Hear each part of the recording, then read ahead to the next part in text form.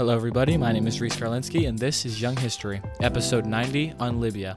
The capital of this country is Tripoli, and the name Libya is derived from the Egyptian term Lebu, which refers to one of the tribes of the Berber people, which were living west of the Nile in modern Libya.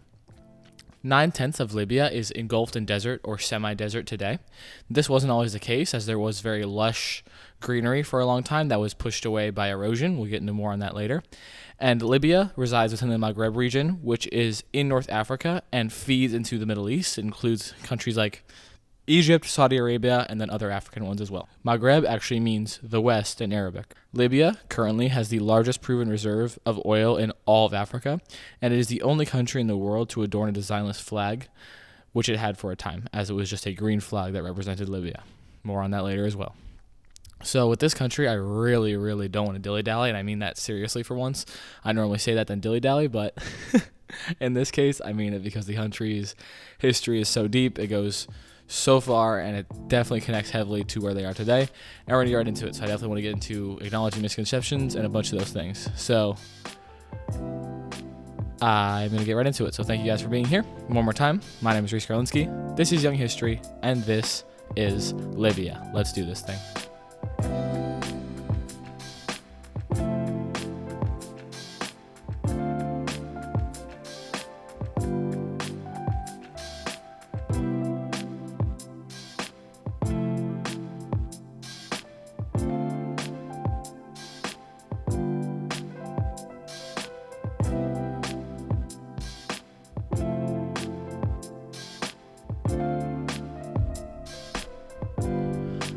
Our origins begin a long time ago, where we first start acknowledging cave paintings that were the first things that showed evidence of life within Libya, or at least the land we call Libya today. It can be inferred from these cave paintings that in the ancient times of Libya, the land was not much of a desert as it was today, because these cave paintings depicted a lot of lush greenery and other things of that sort. Over time, the Sahara was able to expand, and the erosion of this greenery ended up causing it to disappear because of the increasing climate change in the ancient world. The Amazigh, meaning free people, became known as the Berbers, and they were the first major people group to form into this land. One of the groups under this Berber tree was the Mashwesh tribe, which conquered Egypt between 993 and 986 BC. They were led by a man named Osokron the Elder. Libyan patriarchs ruled Egypt all the way until the 700s BC. Eventually, the Greeks would come in and influence the land. The Greeks would establish 5 cities in the northern part of Africa, in modern-day Libya, the most prominent of them being Cyrene.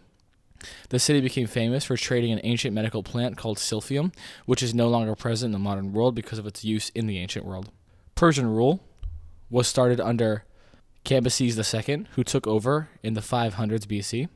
The Persian rule lasted until Alexander the Great and his Greeks pushed Persian influence out of the land, and this was subsequently followed by the Ptolemaic kingdom that ruled until Rome arrived. But a power would move in from the west called the Phoenicians. They founded many colonies in North Africa, and most important was Carthage, which is in modern Tunisia. Phoenicians fell in the east, which is where they're originally from, in Lebanon.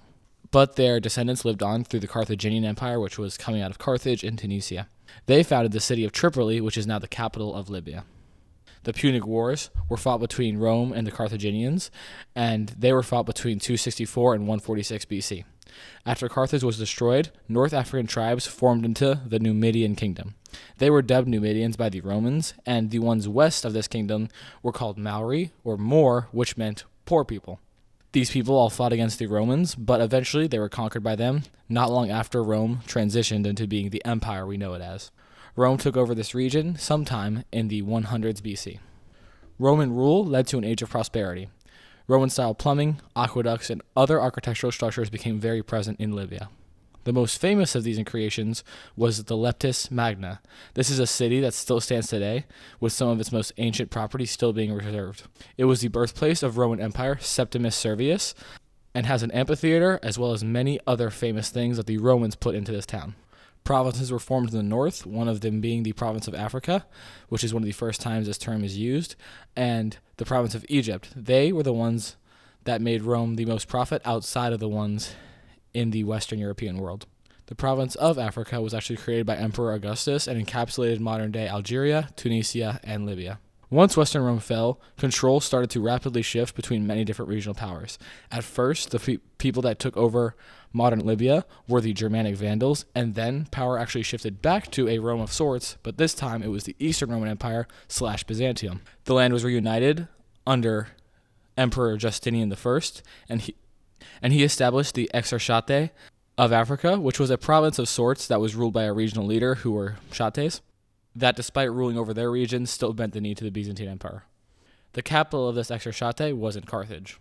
Libya, along with other Byzantine territories in North Africa, faced a new Africa from the emerging Arab Muslim armies. In 642 AD, Arab Muslim forces led by Emir Ibn al-As conquered Egypt, and shortly after they expanded their conquest westward into Libya. Sassanid Persians defeated Eastern Rome and Egypt, and then the Rashidun Caliphate took over most of North Africa because of Byzantium's weakened state. Byzantine rule ended in 642 CE. Rashidun rule would follow and would be very different. The Arab Muslim conquest of Libya brought about significant changes in the region. Islamic governance and Arabization gradually replaced Byzantine rule and culture. Many indigenous Berber tribes and local populations embraced Islam and assimilated into the expanding Arab Muslim community. The spread of Islam in Libya was accompanied by the establishment of new political entities. The Arab Muslims founded the region of Tripolitania in 647 AD, which became a center of Islamic administration and culture. Other cities, such as Benghazi and Sirene, also emerged as important urban centers during this period. After this, the Umayyads took over to replace the Rashidun Caliphate. The Umayyad Caliphate occurred following the initial Arab conquest. Libya joined into this Umayyad Caliphate in the late 600s CE, and caliphs ruled from the distant center of power in Damascus of modern-day Syria. The Umayyad governors appointed local emirs, which are kind of like governors, to administer Libya on their behalf. These emirs held considerable autonomy and ruled as a feudal lord of sorts. During this period, the Berber tribes gradually assimilated into the broader Arab Islamic culture. The coastal cities, such as Tripoli and Sabartha, flourished as trade centers and began the culture of Libya being a really huge trade entity. These cities benefited from their strategic location in the heart of Mediterranean commerce. Inland regions became importantly known as hubs for trans-Saharan trade, linking North Africa with West Africa. The Umayyads faced internal issues and ended up falling out of power in 750 CE. This was because of the Abbasid Revolution, which broke out because the Umayyads mistreated anyone who wasn't of Arabic descent. The Abbasid Caliphate, founded in 750 CE and centered in Baghdad, replaced the Umayyads as the ruling power of the Islamic world. The Abbasid Caliphate would last until 1258. During this time, the Berber tribes, particularly those in the western regions of Tripolitania, mounted several rebellions against the Arab rulers.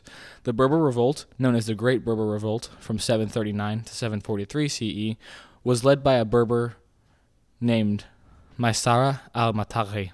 He challenged the Arab dominance in North Africa, including Libya. Although the revolt ultimately failed, it demonstrated the Berbers' resistance against the Arab rulers. Amid the ongoing power struggles within the Islamic world, local governments in Libya, often of Berber descent, gained more autonomy and established semi-independent states. These included the Rustamid dynasty in Tripolitania and the Aghlabids in Cyrenaica. Cyrenaica is the eastern region of modern Libya. Forgive my mispronunciation if I am mispronouncing that city. Rolling forward, the Caliphate would begin to break into smaller dynasties within the region, especially in North Africa. One of the prominent ones was the Aghlabids in modern Libya. The Aghlabid dynasty lasted from 800 to 909 CE. The Aghlabids, originally of Turkish descent, established their rule over parts of Cyrenaica, including Benghazi and Barqa. The Aghlabids were initially loyal to the Abbasid Caliphate, but they gradually gained autonomy and ruled their region. They promoted trade, particularly in agricultural products, and developed coastal cities like Benghazi into major commercial trade centers. The Aghlabid dynasty faced intermittent conflicts with neighboring states, including the Fatimids in Egypt. They managed to maintain their rule over Cyrenaica. Internally, however, they revitalized the ancient Roman aqueducts and sewer system, which directly led to a more prosperous harvest and led to more people being fed as well as more grain being traded. The Fatimids started to pop up at the beginning of the 800s. The Aghlabid dynasty continued to rule over parts of Cyrenaica. However, their authority was challenged by the emerging power of the Fatimid Caliphate. They originated in modern-day Tunisia and claimed descent from the Prophet Muhammad's daughter, Fatima. The Fatimids sought to expand their power over North Africa, including Libya. In 909 CE, they successfully overthrew the Aghlabids and established their rule in Cyrenaica, including it into the Fatimid Caliphate. They were also Shia Muslim compared to the former Sunni caliphates. The Fatimids began waging war against the Abbasids across North Africa, and they ended up pushing them all the way out of Egypt. It was during their rule here that they established the Fatimid Caliphate in the city of Cairo. The Fatimids dealt with many invasions from other kingdoms and caliphates during their time in power. The Zirids popped up in the late 10th century, and the Zirid dynasty began. It was a vassal dynasty of the Fatimids and gained control over parts of Libya, including Tripolitania and parts of Cyrenaica. The Zirids ruled semi-autonomously, but maintained their allegiance to the Fatimids, serving as their governors. The Zirids faced challenges from the Banu Hilali, which were an Arab tribal confederation that migrated from Arabia and distributed settled societies across North Africa, including Libya. The Banu Hilal's arrival resulted in social and democratic changes. Challenges would pop up from here until 1045, when Norman conquest began. In 1045, the Normans, a Western European Christian army led by Robert Guiscard, invaded North Africa, including Libya, as part of their expansion into the Mediterranean to cleanse the land, quote-unquote. The Normans captured Tripoli in 1045 and expanded their control over other coastal cities, establishing the county of Tripoli. However, their control was limited to the coastal regions, and inland territories remained under the control of Arabs and Berbers. The Normans' influence introduced European elements to the region, particularly in urban centers. They brought with them Latin Christianity, which coexisted for a time with the Islamic prominence in the region, as well as the indigenous religious population. The Almohad Caliphate sprouted up in the 12th century. It was a Berber Muslim dynasty, which rose to power in North Africa, including Libya, and the Almohads replaced the Normans as the dominant power in Tripolitania and other coastal regions. The Almohads pursued a reformist and puritanical form of Sunni Islam, promoting their religious and ideological agenda throughout their territories. There were still many issues in the region, which led to the Hafsids group forming. The Hafsids were a Berber Muslim dynasty that emerged as the ruling power in Tunisia and gradually expanded their influence into eastern Libya. The Marins were a Berber Muslim dynasty based in Morocco, and they challenged the Hafsid authority and sought to assert control over all of Libya. The coastal regions of Libya witnessed intermediate conflicts between the Hafsids and the Marinids, which led to a shift in territorial control.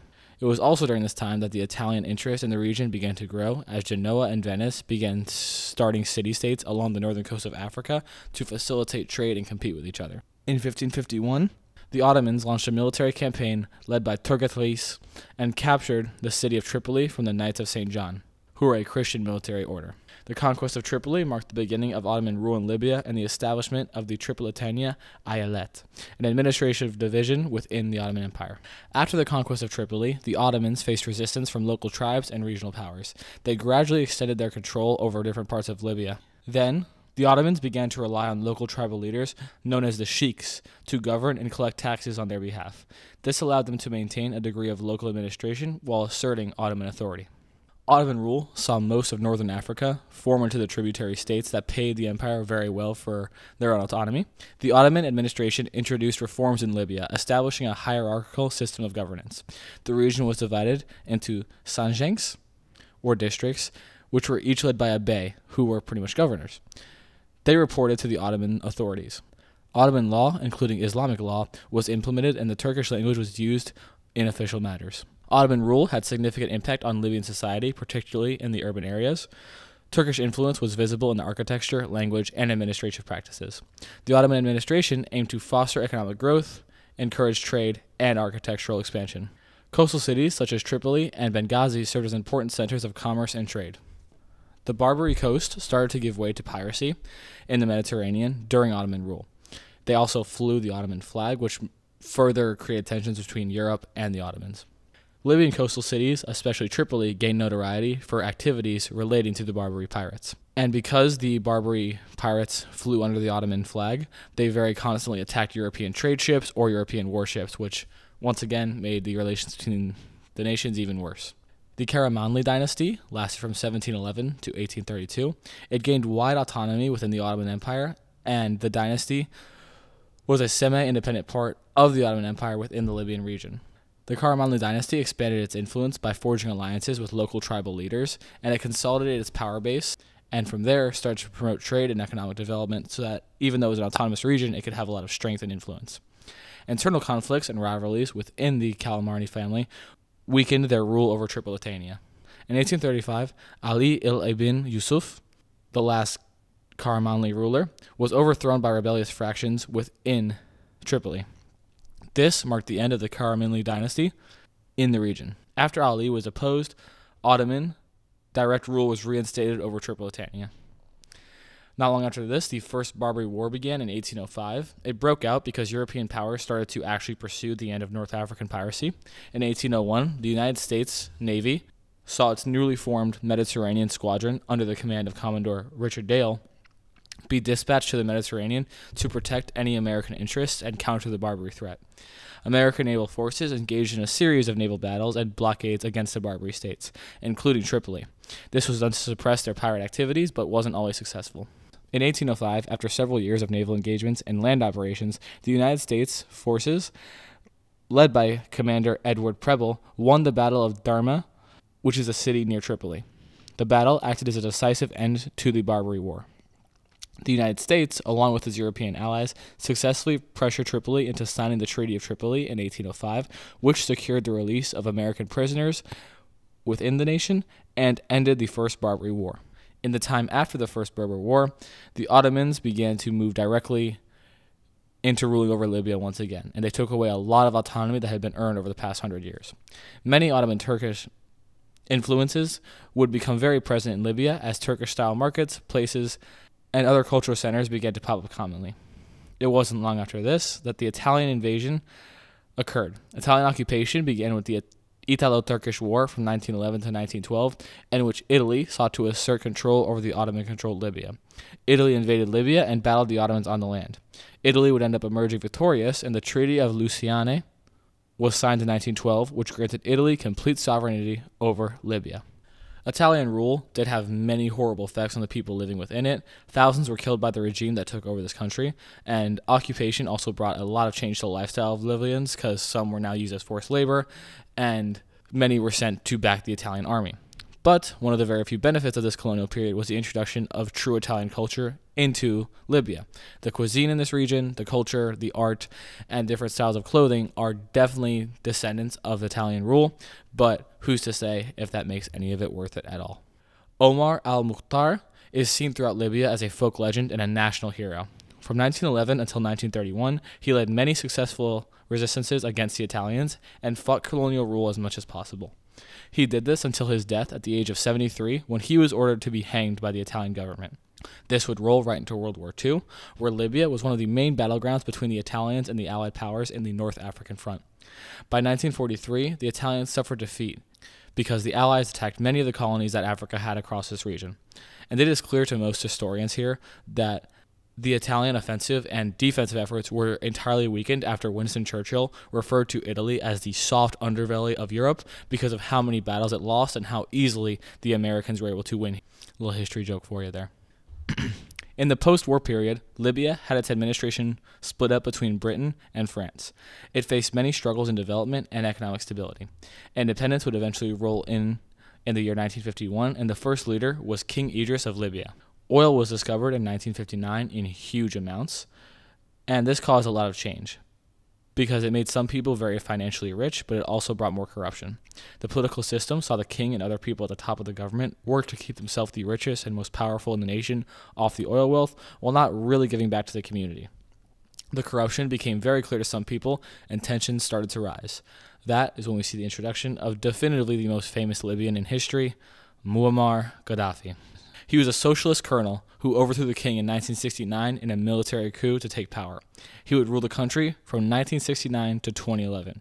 He would bring many possible reforms, such as education and healthcare. He also saw the creation of the greatest man-made river in history, which is literally named the Great Man-Made River, and it is the reason that Libya and all of its cities got access to fresh water. He expanded human development and infrastructure, and under Gaddafi, Libya had one of the best healthcare systems in North Africa. Gas was also extremely affordable for its citizens, and he wanted to create a United States of Africa. And here is a very controversial thing he wanted that you have to remember as we get throughout his history. He wanted the African dinar to become a global currency because he wanted it backed by gold and wanted it to expand. Remember that Gaddafi specifically wants this. His regime did end up committing a lot of horrible atrocities despite the things he brought to the nation. He ordered the expelling of every Jew from his nation as he felt they were infidels in his land. He tried to back Palestine against Israel because, again, he did not stand with the Jewish community and is a descendant of Arab people, Arab Muslims, who believe that this region does not quite belong to the Jews, which is to each their own. And Gaddafi was constantly accused from this point on of trying to support rebel terrorist groups across the Middle East. And from 1977 until 2011, Libya became the Libyan Arab Republic to the great socialist people's Libyan Arab Jamahiriya, try and say that 3 times fast, done by Gaddafi. During this time, this was when that plain green flag was flown, and it was the only country in the world to ever have a designless flag as their nation's flag. Gaddafi oversaw Libya in the Toyota War, which was also known as the Libyan-Chadian War of 1978 to 1870. It was fought between Chad and Libya that broke out over border issues between northern Chad and Libya. Gaddafi wanted to take over this northern part of Chad as he felt ethnically it made more sense for it to be a part of Libya. And Chad, of course, did not agree with this. Chad was supported in the war by the French, and the main way the French were supporting them was with air support, but most importantly, with the import of thousands of Toyota pickup trucks, hence the name, the Toyota War. The Chadians ended up using these pickup trucks to mount anti-air missiles and massive machine guns on top of the back. Then the Chadians would use the superior mobility of these Toyota pickup trucks to kill thousands of Libyan soldiers and destroy hundreds of tanks. This conflict was brutal, and this new style of fighting was new to the region, but the way the Toyota pickup trucks bounced off the sand and moved very quick made them incredible for fighting.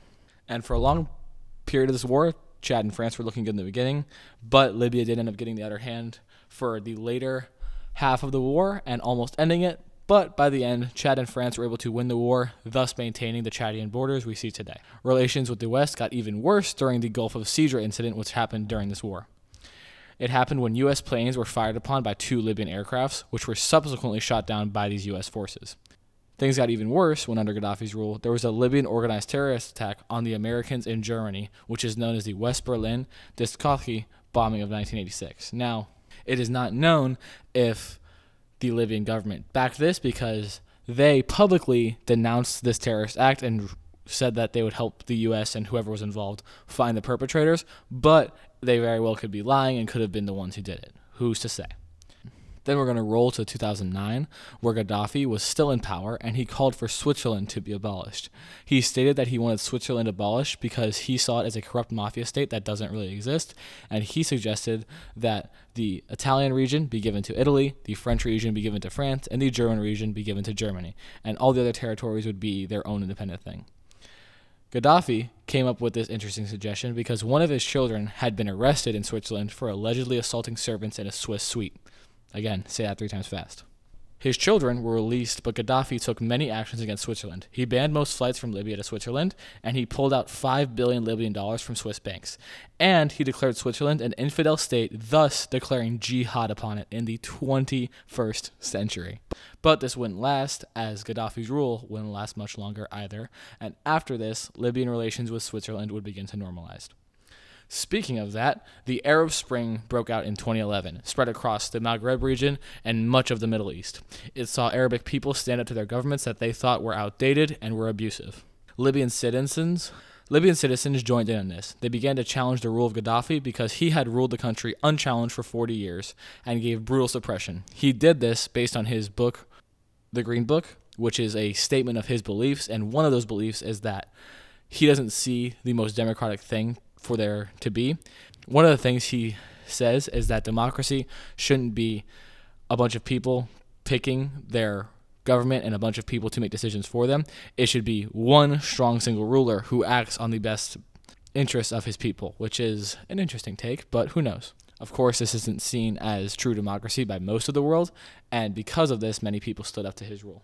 A very anti-government sentiment formed within the people of Libya, and there was widespread protest. Thousands upon thousands of strong crowds started to pop up in Tripoli and other major regions of the country. A common saying being used was, "Hey, hey, Gaddafi, hey, how many Libyans have you killed today?" The reason this was said was because the brutal suppression under Gaddafi's regime did literally have people killed, and the people were sick of it. These widespread protests led to the first Libyan civil war, which happened in 2011. NATO backed the rebels against Gaddafi by giving them weapons and air support. NATO sought to, quote, protect civilians, and so they also created a no-fly zone over Libya, striking down any planes that took off in the area. In October of 2011, Gaddafi was captured and executed in a brutal way. He was made an example out of, and it showed the Libyan people that no man was above the law, not even Gaddafi. The war killed thousands of Libyans, and by the end of it, the militant group Ansar al-Sharia rose in popularity and power. Once in power, they actually staged the 2012 Benghazi attack, which was a terrorist attack on an American facility that killed the American ambassador, J. Christopher Stevens. This was reacted to with fury by the U.S. as sanctions were placed on the region, and the U.S. encouraged other powers to do the same. It was one of those things where the official government was not the al-Sharia, so the official government didn't want to have to suffer for this, and the U.S. could accept that, so relations were okay again, but it was still very tense. In the post-war period, the National Transitional Council assumed control of the country and initiated a transitional process, aiming to establish democratic governance and institutions. However, the post-conflict period was marked by instability, power struggles, and the presence of various armed groups that were very much involved in different conflicts. The country faced significant challenges with trying to rebuild its institutions as well as maintaining security of the state. And anything regarding political and regional divisions was just chaos, as different sides all either supported the al-Sharia or didn't, or wanted to form their own groups, and it was just very tough. And because of this and the war that happened before, there was a lot of displacement of Libyan people. Thousands upon thousands moved out because they didn't feel it was safe to live there anymore. And the conflict also contributed to a migration crisis, as Libya had been a major transit point for migrants from sub-Saharan Africa seeking to reach Europe. And because of the fact that there was chaos and war, it led to a lot of human trafficking being okay and not fought against in this region. All these tensions and all these struggles that I just mentioned led to the outbreak of the Second Libyan Civil War, which broke out in 2014. The Second Civil War was sparked by political divisions and power struggles following the First Civil War. The conflict primarily involves two major factions: the internationally recognized Government of National Accord, the GNA, based in Tripoli, and the rival Libyan National Army, which is led by General Khalifa Haftar, based in the eastern part of the country. The country is fueled by competition for political control, access to the oil, resources, and regional/tribal tensions that have grown in the region. Foreign powers are somewhat involved in this, as there's different backing and sometimes trade given to each side. So each side also hates the idea of whoever isn't helping them being involved in their country. The war was bloody for 6 years, but after 2020 and in the early part of 2021, negotiations were made to have a ceasefire, a very, very tense and very incomplete ceasefire, but still a ceasefire. So currently, there is not actually any fighting in Libya that is major, as the ceasefire has been respected. But tensions are still extremely high, and it seems that Libya is actually kind of moving away from stability, as if you look at its different ratings, especially on the website I use, the Freedom House scale, it has been graded a 1 out of 40 for its political freedoms, as it is a very corrupt system. People being elected fair is not common, and fighting usually ensues anytime there is a major election. So things are very, very tense right now in Libya, and with that gets us to the present, where Libya currently ranks as high on the Human Development Index and has the 6th highest human development ranking of any country on the African continent. The country is also the 4th largest nation in all of Africa, but the country has a very unique culture that has mixed Italian, Mediterranean, and North African styles into its cuisine and culture. Despite this, it is still one of the hardest countries in the world to get into because of the extremely strict visa granting, which has happened because of the civil wars and people not wanting any more foreign influence coming in. That being the government, as the people here actually do quite love tourists. They love sharing things with them and sharing Libyan culture so that people see Libya as not just this war zone. And a few years back, international efforts to bring rival administrations together did succeed. However, the continued proliferation of weapons and autonomous militias, as well as the flourishing crime networks within the nation, have all contributed to the real lack of security and safety in this country, and more than a decade of violence has displaced hundreds of thousands of people, and the human rights conditions of the country have steadily declined. So that gets us to the end with Libya, and it's definitely in a tough place right now. It's kind of hard to hear such a long and deep story kind of end sad the way it is right now. But the thing we said in our last episode on Nicaragua, which was we talked about how the hope is that David Ortega, one of the dictators in this land. Kind of the best hope is that they fall out of power / die so that new things can come in. And yes, this country in Libya saw Gaddafi, who was a dictator despite his benefits, die out, and it's caused an end to some level of restrictive rights actions being taken.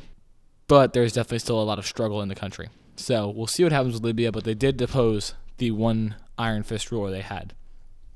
And speaking of Gaddafi, I think I forgot to mention is that there is a lot of theory that the reason the NATO forces backed the rebellion army against Gaddafi was for economic reasons, because, of course, most of the nations within NATO, every nation within NATO actually, is a capitalist society, and therefore economic interests are very important to them, and the idea of the African dinar being used as a global currency definitely did not suit or benefit the mostly European and American powers that are in NATO. So it is seen by some that Gaddafi may have been assassinated and the rebellion strengthened against him by foreign powers in order to keep the dinar less valuable and thus keep the gap of inequality between the nations of the African continent and NATO members / EU members / America wide, so that there's always benefit for those members. So do with that what you will. You can look into it, but I definitely think there is a lot of validity to that statement. And with that gets us to the very end, where I want to do what I always do, which is kind of do a takeaway or a mindset.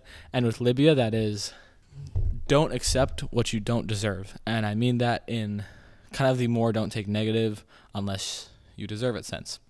And the first layer is not the deep layer, which is kind of if someone or something isn't treating you well, aka / not giving you what you deserve, either the attention or the care or the anything, then you do need to stand up to it. In this case, with Libya, it was Gaddafi, who had outdated systems of how to rule his nation, and new powers and people came in who no longer wanted his all-overseeing regime to be in power.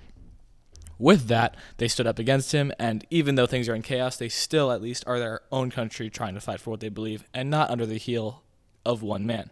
You could apply it to your life in the case that if you feel like you are not in a good relationship or a good job or a good standing with someone or something, don't put up with it.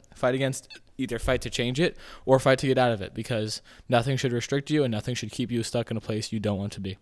And then the other side of that I see is if you are getting things you literally don't deserve, things you haven't earned, then you probably shouldn't keep accepting them. And I say that with many things. Many of us give ourselves a lot of reward without the work, which is the benefits of a relationship without a relationship, which is you give yourself the joys of maybe sexual pleasure without finding a sexual partner. You use devices like porn and stuff. I think things like that are a kind of thing where, or let's say someone's treating you really, really well and you're cheating behind their back. Stuff like that. You don't deserve those good things. I'm not saying you don't deserve them in the long run, but you shouldn't be accepting them on conditions that aren't fair to the other party. So if you know you're being terrible to someone and they're just treating you great, you should wake up and accept that you don't deserve that person.